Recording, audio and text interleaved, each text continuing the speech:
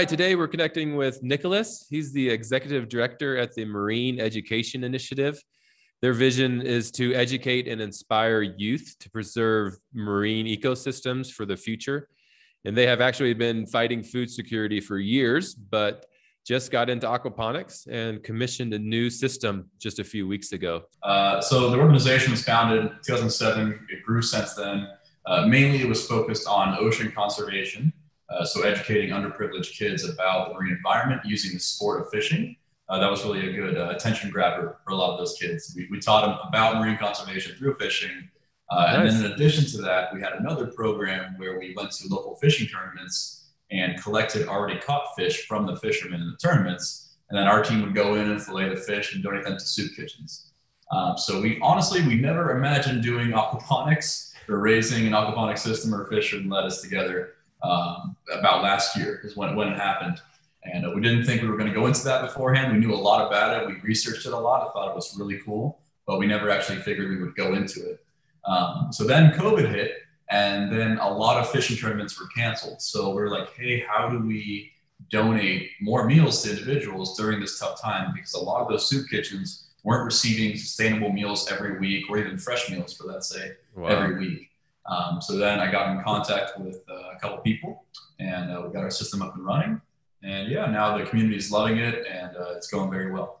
Wow. So, I mean, it really was a kind of COVID pivot or a COVID decision to just directly, approach food security there. Tell us about just the community around you and either, just why is food security an issue there or? Yeah. So in South Florida, we have a bunch of soup kitchens that we've supported in the past with our fishing tournament program. And what they were lacking before was a high quality source of protein. Okay. So that's kind of why we had our fishing tournament program. And then transitioning more into this, we realized that, hey, with the fishing tournament program, we were only donating about, I think it was 1,000 pounds per year. And that's just fish too. It's not lettuce and other vegetables as well. So then we realized with this other program, with this aquaponics program, we're able to donate around 10 times more meals than we did with our other initiative. Okay. So that's really the main reason why we decided to act upon it, because we saw like we were able to impact more people. Well, it was a little bit of an increase in expenses. It was still more worth it because we're able to 10x our impact. Yeah. What is your vision at Marine Education Initiative? Yes. So the vision really is to educate as many children and underprivileged youth as possible about marine conservation. I mean, when you think about it, they are the next generation.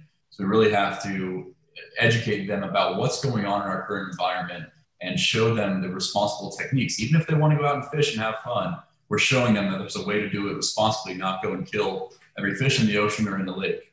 So that's really our vision, is education. And we're also tying that into the aquaponics program. So we have kids in our education programs coming into the aquaponics center. We had actually a school group yesterday come in, and they were just astonished by everything. We did the water quality test and everything. Wow. They loved it. We didn't have enough tests to do for each kid because each kid wanted to do one. So no, there's a huge community buy-in with what we're doing here. We've seen a lot of funders come forth as well. Okay, yeah. There's a lot of followers that are involved in the nonprofit and realm. What are ways that you have just approached the community on just the new project and your vision with aquaponics? Yeah, of course. I mean, the best way, of course, is bringing them to the actual facility. Yes. Once you have it up and running. But before that, it's a little bit of a tough situation because it's hard to sell some people on something that doesn't exist yet. So we had to show them all this casework that we did before, the research that we've done, and just really go to different foundations that we had contacts at already and approach them. So Exo Stop Hunger was actually a big supporter of what we're doing, and they love what we're doing too. So yeah, the main way of us, like how we reached out to other individuals, was really through word of mouth, bringing them by the center. So we were able to tell them about it beforehand, but once they saw the actual center, they loved it. So that's really the easiest way to grab someone's attention, is bringing them to the facility. Yeah, and a big part of your vision is the fish protein as well as the leafy greens and whatever else you grow. Yeah, right now it's mainly the greens because we're still cycling the system, but hopefully pretty soon we'll have the fish protein. What type of fish will you have? Right now we're looking at Blue Nile tilapia. Okay, great. What were some of the hesitations in just jumping right in to just a new project, one in the middle of a pandemic, but what were some of the things that kind of just came to the table, and what was that hurt? What made that jump? Yeah, I mean, well, of course, the obvious reason, the entry barrier to entry really is funding, right? So there is a big startup cost associated with aquaponics, of course, if you have a larger scale aquaponics system. So that's one of the barriers to entry. The other barrier was Florida. The environment isn't 100% suitable for aquaponics, very high humidity. So we had a little oops earlier in the system, because we didn't factor in how humid Florida was outside, because our facility is indoors in a warehouse. So we thought we were good, but we weren't. So we had to buy a dehumidifier that we didn't factor into in the beginning, which wasn't that expensive, but still it's important for the plant health. Before it was like 90% humidity, now it's like 55. So it's a big decrease, and that really saved us. But yeah, no, the barrier to entry really for us was funding. Also, we had different advisors for aquaponics and agriculture and aquaculture. We had both coming into it. So that helped us a lot. Our advisors showing us how to do an aquaponic system, or just different parts of an hydroponic system and an aquaculture system. So definitely lack of knowledge was a barrier to entry for most of our team and me, because we didn't know much about it. We haven't run an aquaponics farm before. We're learning pretty fast, I'll tell you that. Yeah. But yeah, so I would say funding and lack of knowledge to begin with. Yeah, that's good. Yeah. What has been some highlights when did you commission the system? About 3 weeks ago, or late January? Late January. Okay. What have been some of the highlights in either the building process or the turning on the water? What has kind of brought joy? Yeah, well, definitely when the system was finished, that was great. And then just seeing everything come together. I was most excited when I first started the seeds sprouting, or saw them sprouting in the nursery. That was really cool to see, because honestly, I haven't been known to have a green thumb before. I've been a fisherman. So again, we didn't know much about aquaponics. I was like, hey, I know I grew something. Right. So it was pretty cool to see that. And yeah, just now, I mean, the lettuce heads are pretty big. So it's looking great. And is your whole team involved? Yeah, we have about 3 people coming in every other day. So we actually don't need to really spend a lot of time in the system. It's about maybe 3 hours a day. Even that's a lot.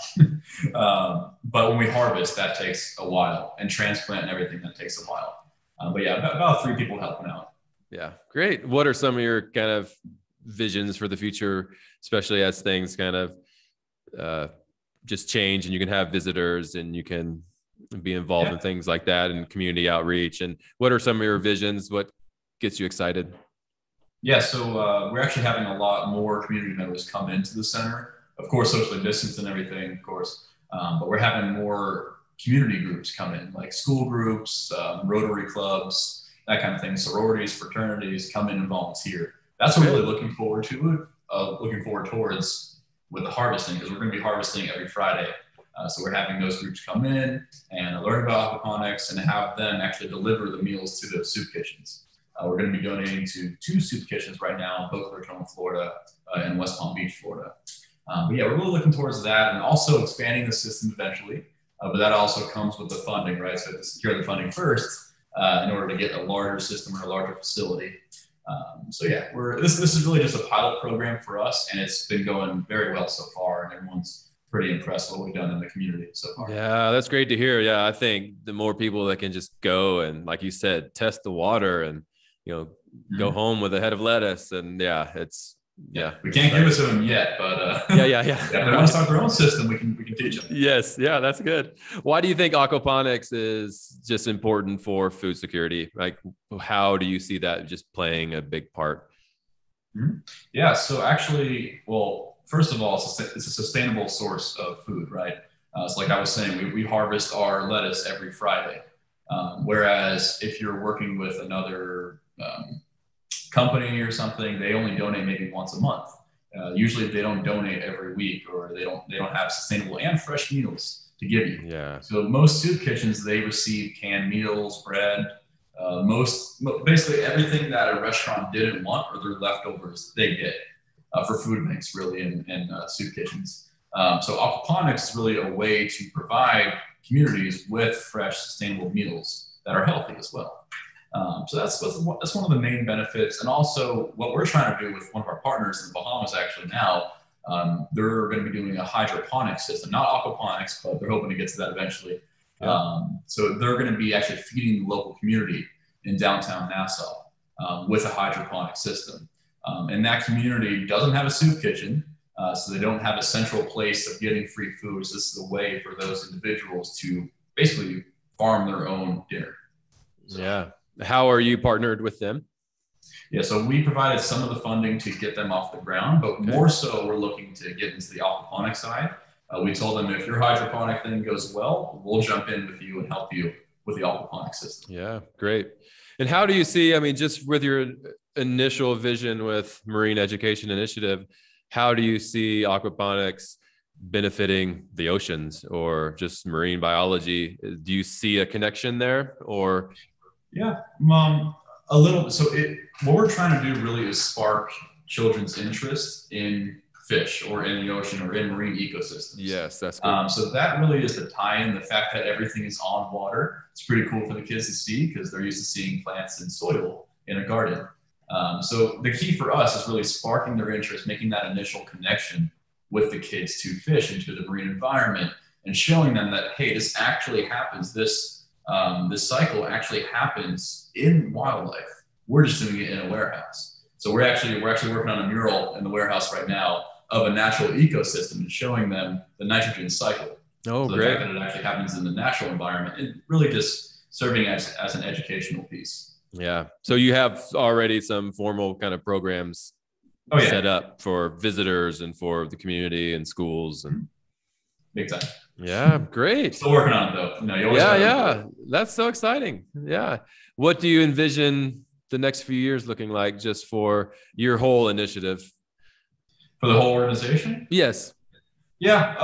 Well, we're always trying to grow and expand.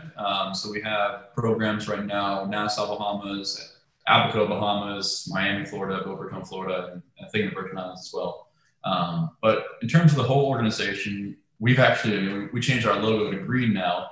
Oh, great. So we're already including aquaponics in there. So we're really hoping this will be a great flagship program for us and really will bring us to the next level. Because before we were always ocean based and we didn't really factor into the fact that we could deliver food through aquaponics. We've never thought of that. Yeah. So right now we're really trying to scale this aquaponics initiative because it really ties into the educational programs that we're working on. So this is really going to be a core factor of the organization. But yeah, in 3 to 5 years time, our goal is to really donate over 100,000 meals per year within 3 years. That's amazing. Yeah. Yeah. We hope you reach that. We'll see. Yeah. No, we hope you reach that. Yeah. It's a great goal to have. How do you see just education fitting as a key role in just the next generation and the future? Yeah, I mean, again, they're the next generation, right? Yeah. So the easiest way to educate kids is hands-on activities. That's why we call it our responsible angling education program. We use fishing as a way to educate the kids because no middle school student or early high school student wants to learn about marine conservation or science or water quality. They want to the kids that know about pH or nitrate or ammonia. They want to see the fish. They want to see the plants. They want to get their hands dirty, right? So that is really the best way to educate the kids. So we've seen, but it's going to play a key factor, especially in STEM education and this kind of education with hands-on learning about sustainable agriculture, because that's going to be really important in the future. So really, it's all about involving the kids with hands-on activities, getting them involved in STEM, which is highly important right now, especially in job markets. So that's really what we're trying to do, just bring the kids more into engineering, math, science, and also eventually through this program, we're hoping to offer workforce training opportunities. Great. So we actually have alumni from our programs. And again, it started in 2007. So we have a good amount of alumni. So we're hoping to bring the alumni back and hire them to work on the farm as well, to hopefully advance their career. Yeah, great. Yeah, sounds amazing. You have a lot on your plate. Yeah, it's a 3-pronged plan, but that's awesome. Yeah, that's great. How can people help? Yeah, the easiest way, I mean, if you're in South Florida, come and see the system, come volunteer. But if not, you can sign up online, read our social media pages, look at the posts, keep up with what's going on with the aquaponics system. But really the best way is, of course, financial contributions. Like I said, we're a nonprofit. We're not selling any of this, any of the things we're producing. So really the easiest way to support is through financial contributions.